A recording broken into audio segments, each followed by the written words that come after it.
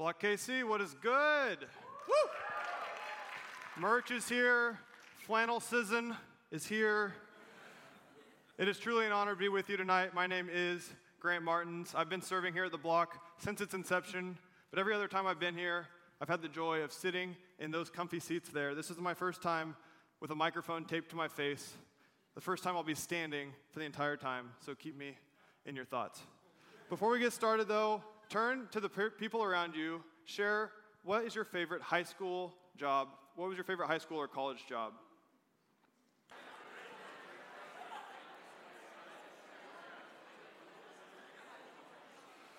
All right, we'll bring it back here. You can finish sharing those horror stories later on. When I think about high school work, I think about a few things. I think about pushing the lawnmower in the straightest lines you've ever seen, listening to some Daughtry, some Three Doors Down in my wired headphones, back when they made headphones that had cords on them. You know, if I go crazy, then will you still call me Superman? I was like, yeah, no one even called me Superman. I'm like chugging a Mountain Dew Livewire or something. If I'm alive and well, will you be there holding my hand? I was singing to nobody, just mowing the lawn. But I traded in the lawnmower. I upgraded. I went and worked at a Christmas tree farm. Anybody, any other fellow Christmas tree farm workers in here? No one delivering Christmas joy? It was a good job. But I also worked at a car wash. What about any car wash? Let's go. Yes. Stop. Car neutral. Thank you. Still got it. Like Nick said tonight, we were talking about, well, he didn't say, did he? I don't know if he said. We're kicking off a new series called Lifestyles, in which we're going to be taking a look at what God has to say about everyday topics like managing money, making friends, interacting socially, and tonight's topic, you guessed it, it's work. Now, I know we've kind of kept it secret a little bit because, honestly, I was scared if you found out we were talking about work, you'd be like, why would I leave work to go listen to someone talk about work? And I get it. I'll admit, it's not the most glamorous of topics. But if you think about it, the thing that you'll be doing, the only thing in life that you'll do more than work is sleep. And if you think a talk about work is bad, just be glad I'm not talking about sleep. Now, some of you are rolling your eyes at that joke. Others of you are genuinely curious, maybe, what God does have to say about our work. I mean, I'm probably biased, but I think that what God has to say is fascinating, and I hope that you'll agree. A little quick word before we go any further. We're going to be covering a lot of ground tonight. We're going to be moving rather quickly. At the end of the night, I hope that you understand that work is good, work is cursed, work is significant, and work is renewed. Let's pray. Heavenly Father, God, thank you for this night. Thank you for bringing these people into this room. God, thank you for your word. Thank you that you care about the way that we work. Thank you that you talk about it in your word and you've preserved that word for us. God, I pray that you would do the work that I am unable to do tonight, that your Spirit would do the work in our hearts through your word. If I say anything false, that it would fall on deaf ears. God, we thank you and we praise you. It's in Jesus' name we pray. Amen. All right, well, there's no better place to start than the beginning. Some wise man probably once said that. So we're going to be looking at Genesis 1. Join with me in Genesis 1. If you're new to the Bible, Genesis is the first book, so don't flip too far. Here at the Block, we believe that the Word of God, that the Bible is the Word of God, inspired by God, and can be relied upon not only just for our decisions, but also with our life, our whole life as well. If you don't have a copy of a Bible, when you leave, take a look to your left at the connection table. We'd be happy to get you one. No strings attached. No book report requirements or anything. All right, Genesis 1. Let's not go there yet. Verse 26. We have to talk about what happened in verses 1 to 25 first. So before we get to verse 26, verses 1 to 25, what happened? God speaks into nothing, and what was once nothing now becomes things. Right? We have light and darkness. We have the expanse. We have land, sea, vegetation. We have birds and weird fish. And every time that God creates, he rates his work. And every time he calls it good. Now, what's missing from that picture? That's right. I'm sure somebody said it. It's humans. That's where we pick up Genesis 1:26. Then God said, "Let us make mankind in our image, in our likeness, so that they may rule over the fish in the sea and the birds in the sky, over the livestock and all the wild animals, and over all the creatures that move along the ground." So God created mankind in his own image. In the image of God, he created them, male and female, he created them. Our first foundational observation that we see here tonight is that mankind is created in the image of God. Some of you may be familiar with this idea, and I've heard it summarized a number of different ways, but I really like the way that one theologian summarizes it this way. He says, "Images are created to image. If you create an image, if you make a sculpture of someone, you do it to display something about that someone. You put it in the square in the middle of town, and you want people to look at it, notice it.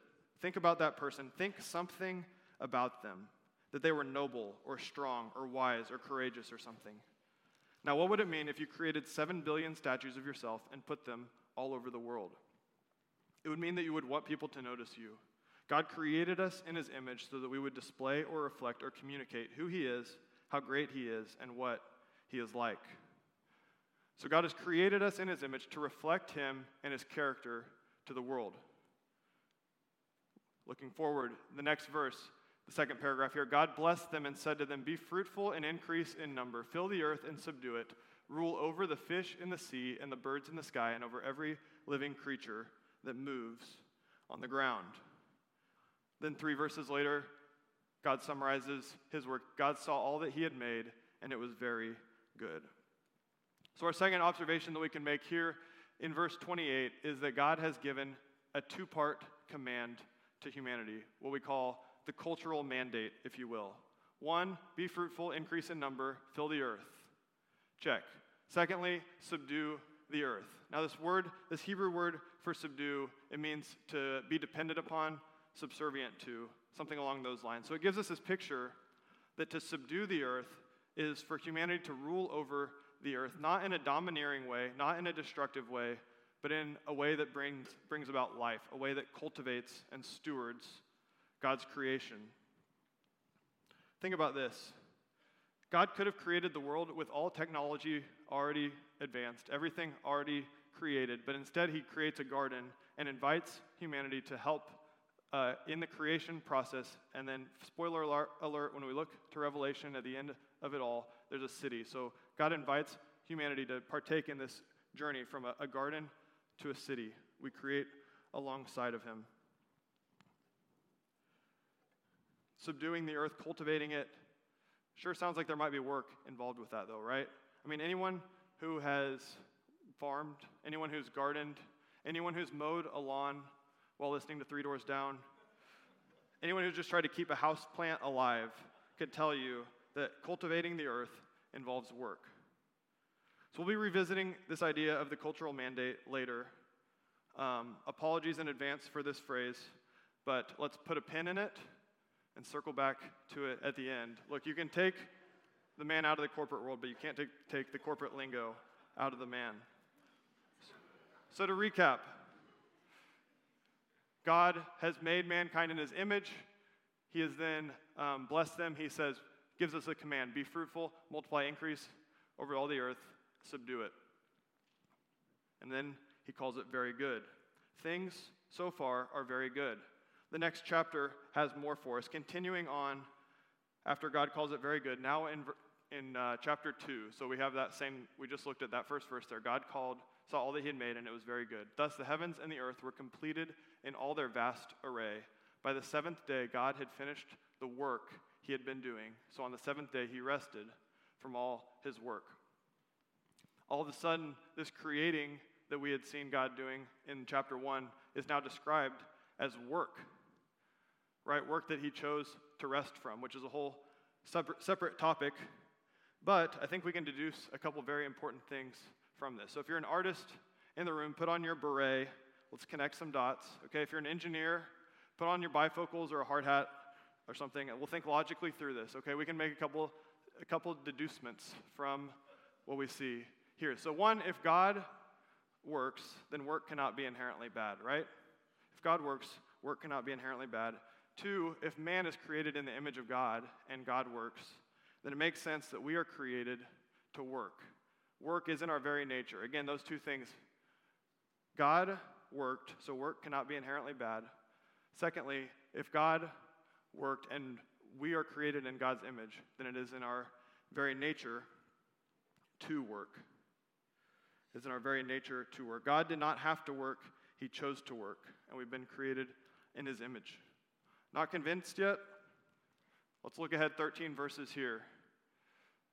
The Lord God, the second paragraph here, the Lord God took the man and put him in the Garden of Eden to work it and take care of it. Not that type of work it, but to work it, like to cultivate the earth, to steward it. And then he gives Adam a task 4 verses later. Now the Lord God had formed out of the ground all the wild animals and all the birds in the sky. He brought them to the man to see what he would name them, and whatever the man called each living creature, that was its name. So now God is inviting Adam into a specific work. He's calling him to name the animals. And surely God could have done this on his own, right? Like 1 chapter previous to this, God speaks galaxies into existence. Like surely God could come up with a better name than anteater.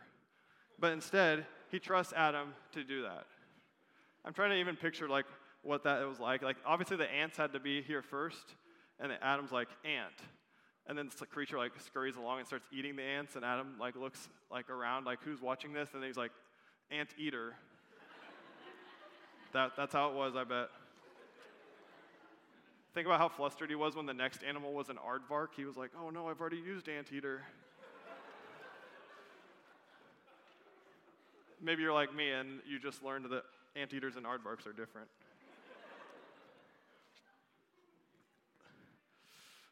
But it's a cool job, right? God gave Adam the work to name the animals. Our first point tonight is that work used to be fun. Just kidding. Our first point tonight is work is good. It was created by God, is honoring to God, it is dignifying to God, and dignified by God, and honoring to him. And I don't have to convince you of that feeling of satisfaction, right? After a job well done, that feeling of a tax deadline surpassed. I know that one. The feeling of relief after, like you leave their certification exam, and you're like, you don't even really care anymore whether you passed it or not. You're just like, wow, I'm just so glad I have that done. That feeling of a work done, a job well done. The feeling of a glass of lemonade after a long day working in the yard. That last bag of leaves has been raked and bagged. A house project complete. A spice rack organized. A child nannied without incident. A cake baked. All these feelings of a job well done, work that satisfies. But that feeling never lasts forever, right? It never fully fulfills us. It always fades. Why is that? Well, we'll get our answer if we keep reading. In the next chapter, Genesis 3, everything changes. You might be familiar with the story. Basically, Adam and Eve ate the apple. More than that, though, tempted by the allure of being like God, they believed the lie that God is holding out on them. They sinned. And what I mean by that is they acted contrary to the will of God. The perfect relationship between God and his creation smashed into pieces by their rebellion. And it is into this sin-filled reality that we find ourselves today. You don't have to look very far to be convinced of the fact that sin has broken things in this world. I know I don't have to look any farther than the mirror. In response to this curse, God actually issues a curse. This is later in Genesis 3, verse 17. To Adam, he said, because you listened to your wife and ate fruit from the tree about which I commanded you, you must not eat from it. Cursed is the ground because of you. Through painful toil, you will eat food from it all the days of your life. It will produce thorns and thistles for you, and you will eat the plants of the field. By the sweat of your brow you will eat your food until you return to the ground, since from it you were taken. For dust you are, and to dust you will return. Our second point tonight, that work is cursed. Though it was created by God, like we said, is honoring to God, dignified by God, and glorifying to God, it is marred by the curse of sin. It is painful, full of thorns and thistles. There's toil involved in our work now. By the sweat of your brow you will eat your food. Work has been cursed. I think we've all seen this to be true, right? Or maybe it's just me. You spend hours cleaning out your inbox, only to show up the next morning and you have 7 things requiring your attention. You crossed 3 things off your to-do list today, nice job, but you added 5 more. The server's down, the printer's jammed, the restaurant messed up the order that you're supposed to deliver, it rained when it wasn't supposed to rain, or it was supposed to rain and it didn't rain, your document didn't save. All of these are evidence that our physical work is cursed. Maybe you mistakenly doubled the dosage. And on top of the pure work itself, there's no doubt that the interpersonal aspects of work are all screwed up because of sin as well. Because of sin, how toast are your relationships? Your manager, it seems kind of prideful. Your client definitely doesn't want you to cheat, but he is asking you to keep looking for an alternate path. Your co-contractor speaks inappropriately about women. You have to walk on eggshells to avoid the sarcasm from the lady with whom you share the closing shift. And your other coworker this whole time is making fun of your patients behind their back. Well, she's at least the only one that's bold enough to say it out loud. You are still thinking the same thoughts. Because of sin, relationships are broken. Work is hard and toilsome, and work is futile. So much so that the mandate that God gave to Adam had to be changed. Look with me, this is crazy. So sin continues to increase in the world, so much so that God says, hey, we need to start over. So he finds a righteous man named Noah, spares Noah, floods the rest of the earth, and then gives a covenant, makes a covenant with Noah's family, and blesses him. This is 6 chapters later in Genesis chapter 9. Then God blessed Noah and his sons, saying to them, be fruitful and increase in number, and fill the earth. Sounds rather familiar. Be fruitful, increase in number. Let's put them side by side. Look pretty similar too, except for that one key phrase there at the end, and subdue it. Because mankind no longer is capable of subduing the earth in God's mind because of sin. Subduing the earth is not even entirely possible. So what does this truth mean for us? It means that when you're discontent and disillusioned at work, and it's leading to a lack of fulfillment in life, listen to me here. It means that you're experiencing the very nature of work.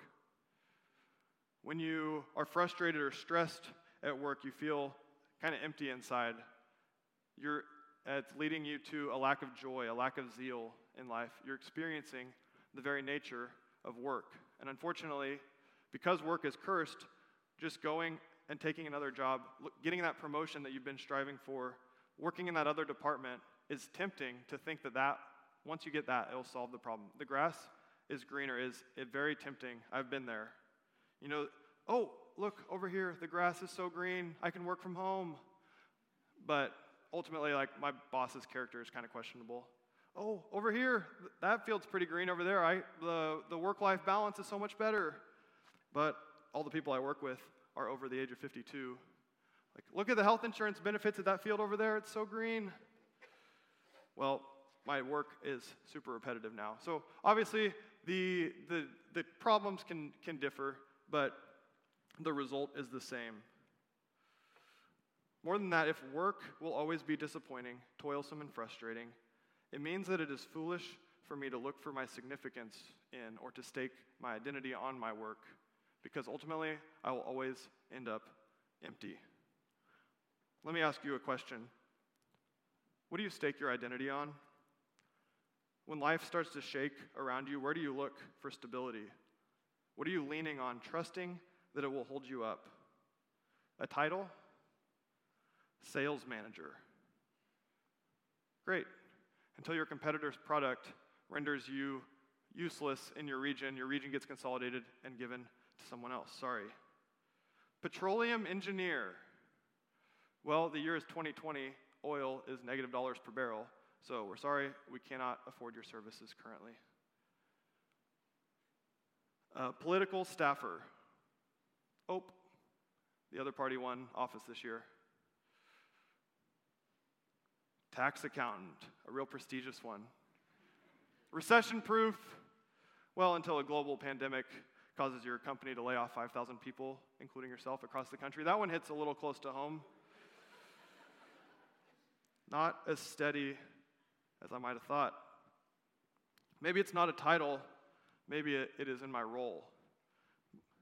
I'm a dentist, and all of my value in life is tied to my ability to help people. The more I help people, the better I feel about myself, the more valuable I see myself. Well, then a crippling diagnosis leaves my fine motor skills dwindling, and with it, my purpose in life is dwindling as well. Maybe it's not helping people, maybe it's training people, developing people, developing new hires. As soon as your company has to enter a hiring freeze, all of a sudden, what you lived for, the thing you were looking for your fulfillment, has been taken away, and where do you turn now?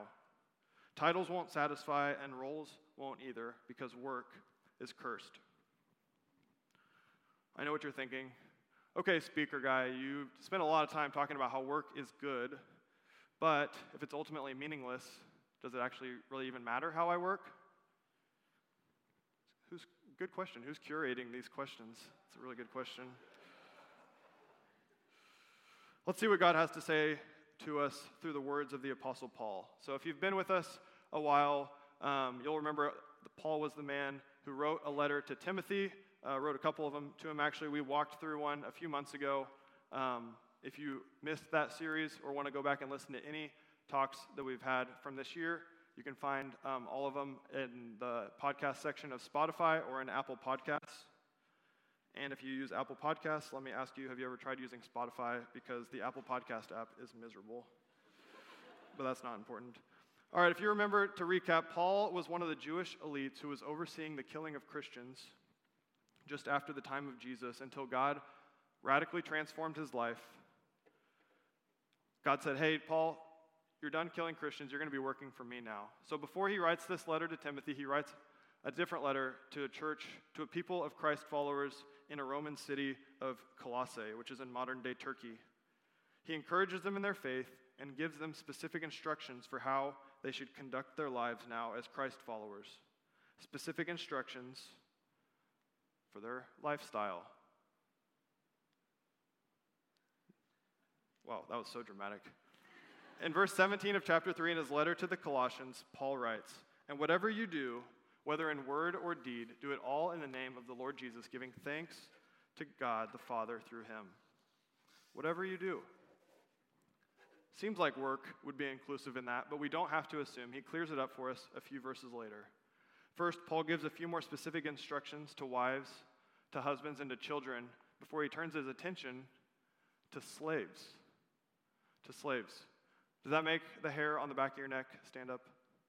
Same for me. So we'll pause here and note a few distinctions worth making as we look at who Paul is writing to. So something important to understand about slavery in the Roman Empire, 15 to 30% of the Roman population consisted of slaves. There's so many, in fact, that the Roman philosopher Seneca writes about a time when the Roman Senate was considering having slaves all wear the same uniform, but they were scared to do that because they were afraid that if the slaves saw how many of them there were, that they would cause some sort of uprising or rebellion. Secondly, slavery was not race-based.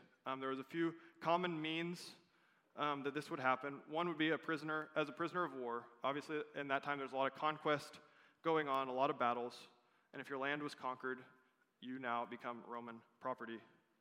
Another way was through being indebted to someone.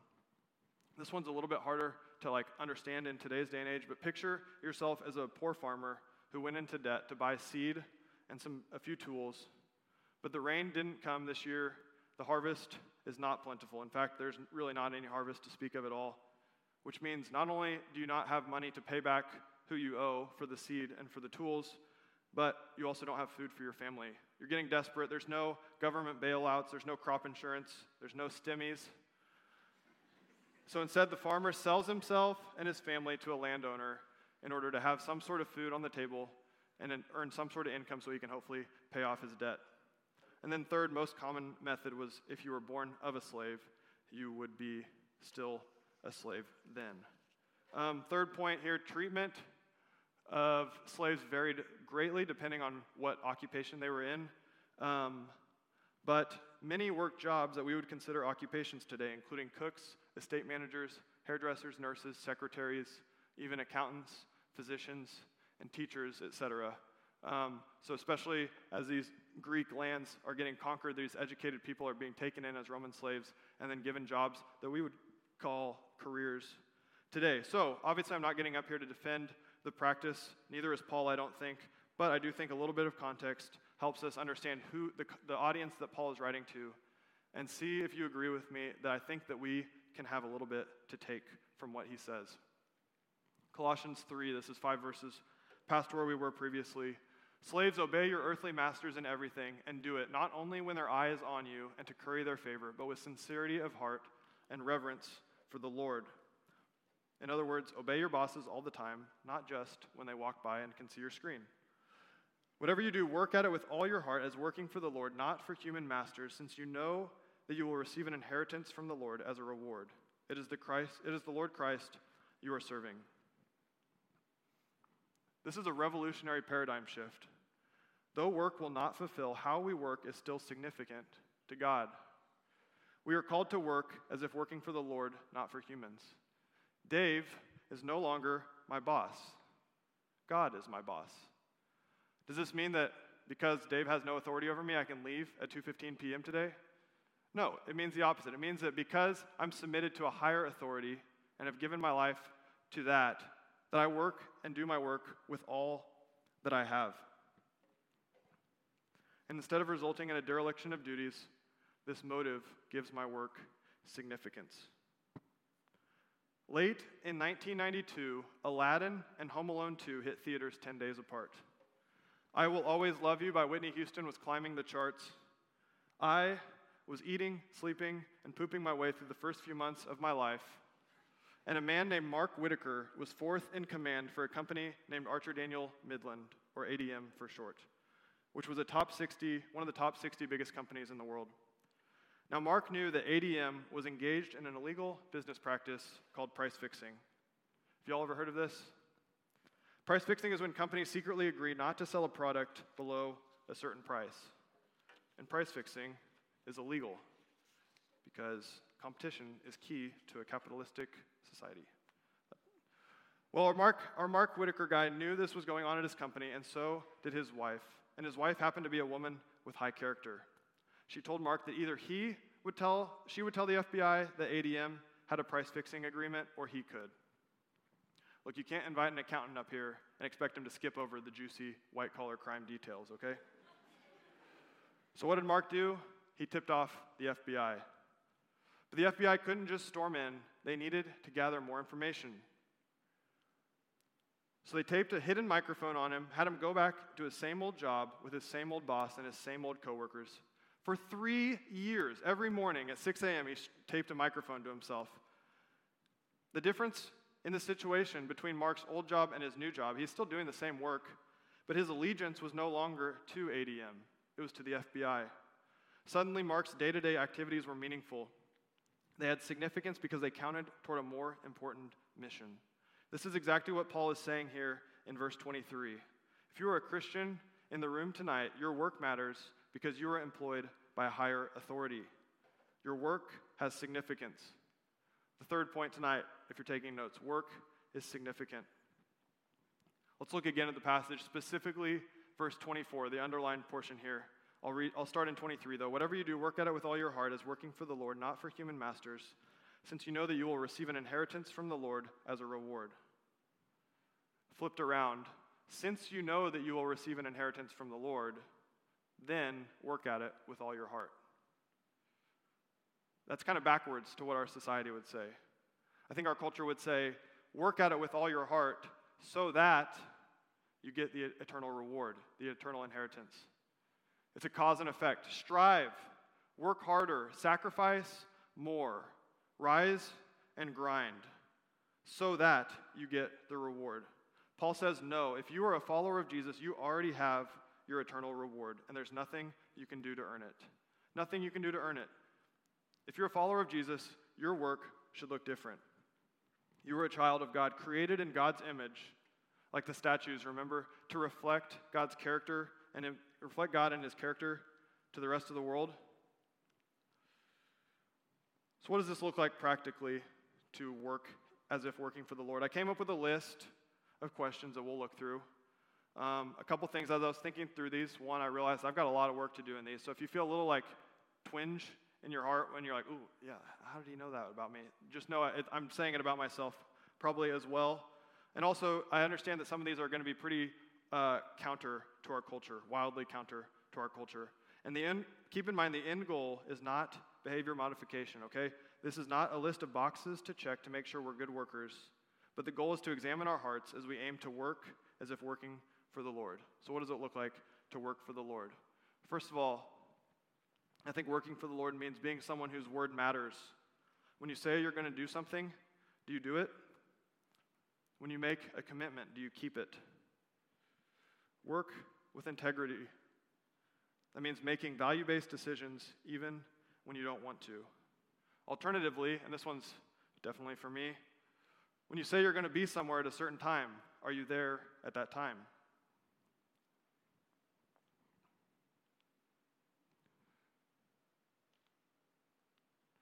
Are you using your time at work to do the thing you're getting paid to do, or are you stealing time from your company? You know what this might mean? This might mean putting your phone away while you work.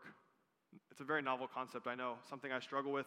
I was like, this was in the back of my mind as I was working this week. I'm like, I should put my phone away. I'm working on that talk. And like I left it out next to me and just like, boop, boop, notification. I'm just getting distracted. I'm not actually that popular. It's probably like fantasy football alerts or something. But I just was, it was like a dopamine rush. I would like see a client question, kind of get frustrated. Boom, what's going on over here on my phone? Hey, technical issue, the software's not doing what it's supposed to. How do I medicate? I look down at my phone, get that dopamine rush. So I'm right here with you. Let's put our phone away while we're working and see how that affects our work. Going back to the question, are you doing what you're paid to do, or do you have software on your computer that wiggles your mouse so that you stay green and others think you're working while you're scrolling through TikTok or building your boosted same-game parlay?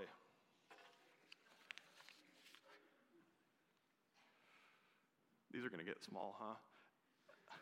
If you had to account for your time at the end of each day, would you be embarrassed by the result? I know some of you have to do this at your actual job, but if your job requires you to spend a lot of time on a computer, try downloading a free time tracker. Start the timer when you start a task, and stop it when you take an Instagram break, or when you evaluate a fantasy football trade offer, or when your coworker stops by to relive the latest episode of Rings of Power. And you might be a little surprised at where your time is going throughout the day. 4, would an audit of your corporate card usage make you nervous? Working for the Lord means stewarding your company's money and resources well. Actually follow the expense reimbursement guidelines. 5, do you have a privileged mentality or a deserving mentality? In other words, is your work something that you have to do, or is it something that you get to do? This means being thankful.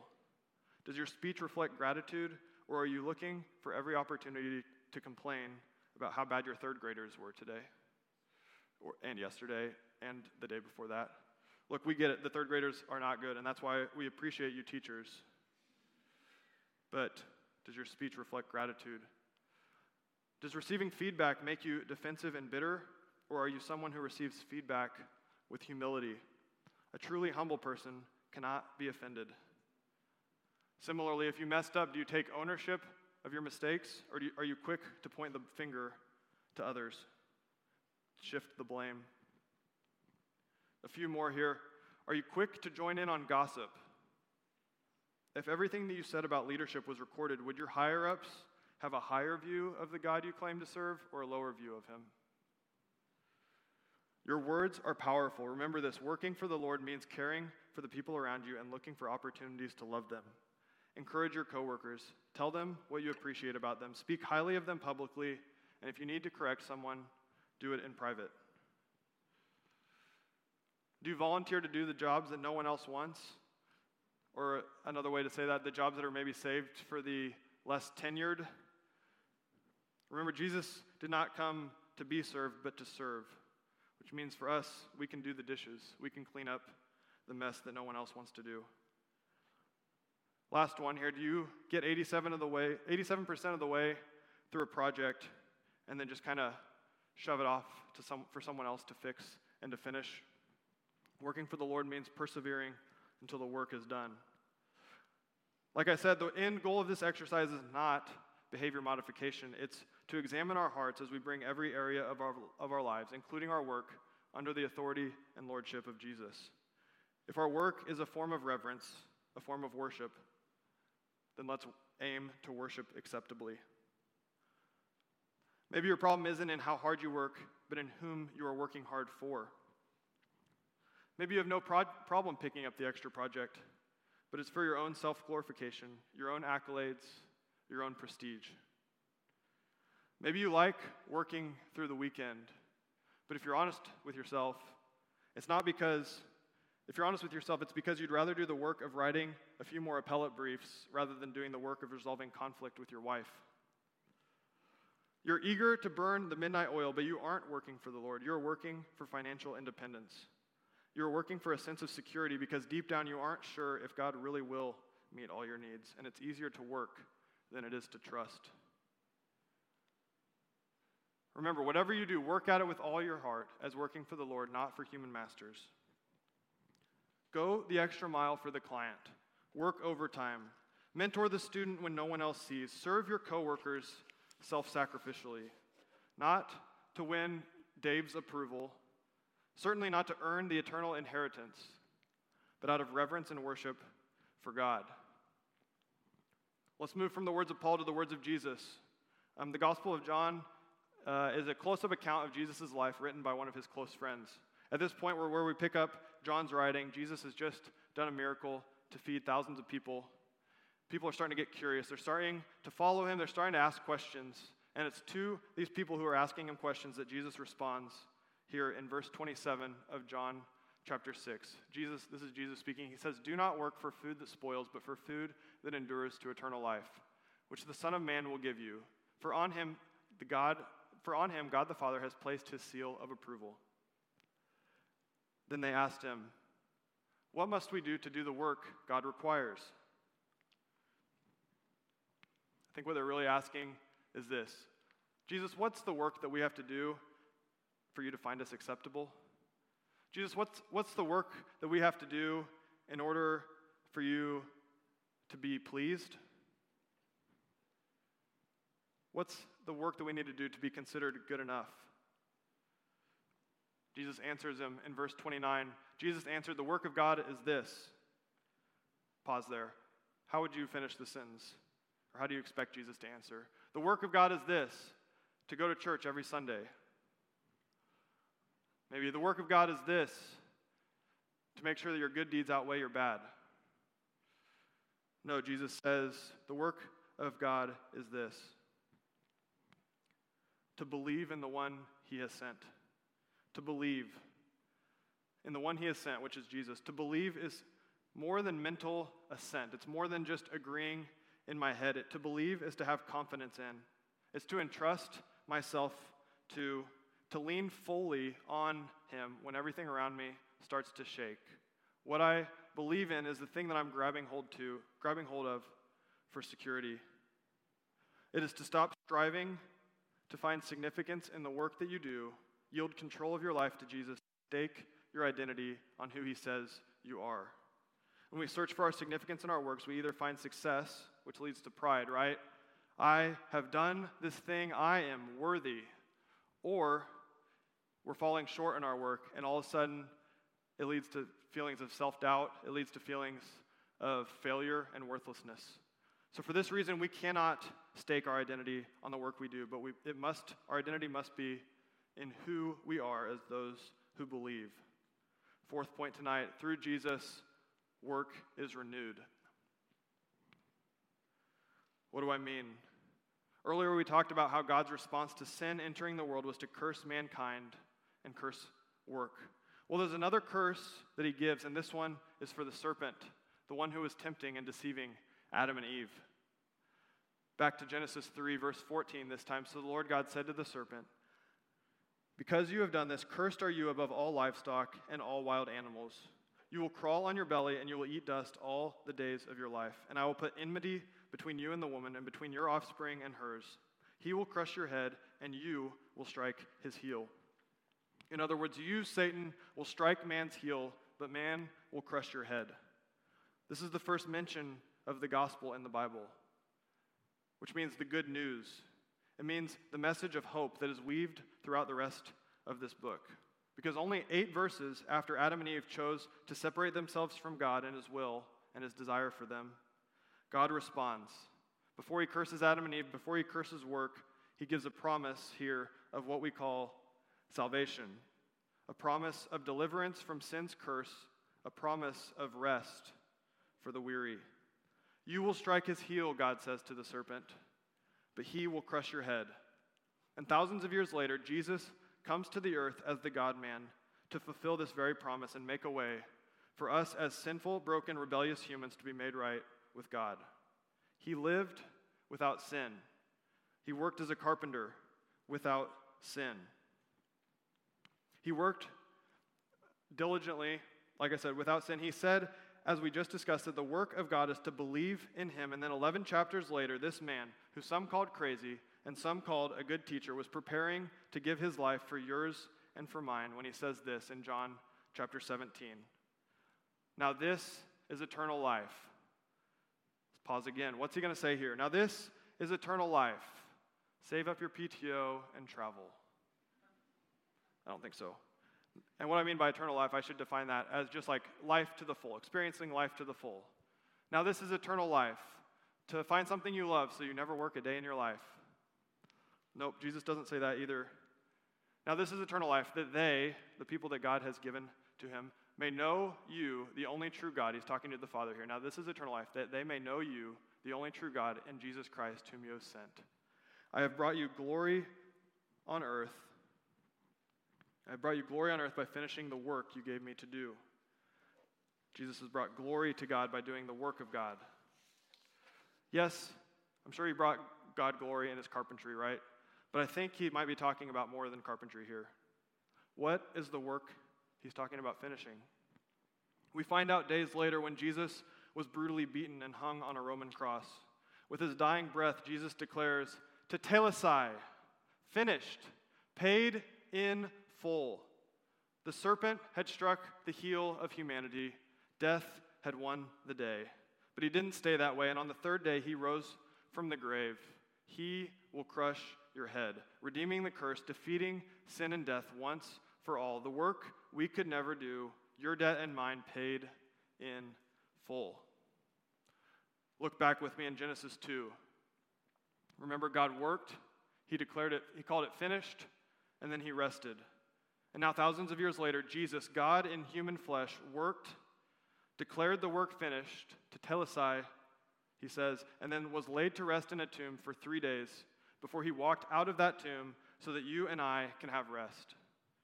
Rest from the striving, rest from climbing the corporate ladder, rest for our souls. What does this mean for us? If you're in this room tonight and have sought to find your value and significance in your career, if you have put your faith for deliverance in your morality, if you are trusting in your own good works to earn God's favor, can I encourage you to consider the work and the words of Jesus? The only work God requires is to believe in the one that he has sent. Put your faith for salvation in the only work that can save. He did that work that you were powerless to do, so that the only work left for you to do is to believe. If you have questions about this, find me afterwards. Ask the person who invited you, or when we finish, head back to the back. There'll be people with lanyards who would love to talk about this with you. Hear me when I say this. Jesus longs to give you rest. What does it mean for the rest of us? If you've put your faith in Jesus, I want to charge you with this. You are invited into a greater work. As we discussed, your allegiances have changed. You work for another king. Go to work tomorrow and work hard and work honestly and love people as if working for the Lord. And yet there is still kingdom work left to do. Let's bring it full circle. Remember, I promised earlier, we would circle back. Well, that's what we're doing here. Circle back, bring it full circle as we promised, as we bring it home, rounding third, coming into home here. Earlier, we looked at the cultural mandate in Genesis 1, right? Be fruitful, multiply, fill the earth with those made in God's image and subdue it. God gave humanity authority over the earth to fill the earth and subdue it, but humanity failed, and it was not possible for sinful beings to accomplish it any longer. That's what we talked about here in Genesis 1. But along came the more perfect Adam. After Jesus had raised from the dead and appeared to over 500 people, he's getting ready to depart for heaven, and he has one more command. See the similarities to Genesis 1 rather. See the similarities in what I'm about to read to Genesis 1, which we just read. Jesus says, all authority in heaven and on earth has been given to me. Therefore go and make disciples of all nations, baptizing them in the name of the Father and of the Son and of the Holy Spirit, and teaching them to obey everything I have commanded you. And surely I am with you always to the very end of the age.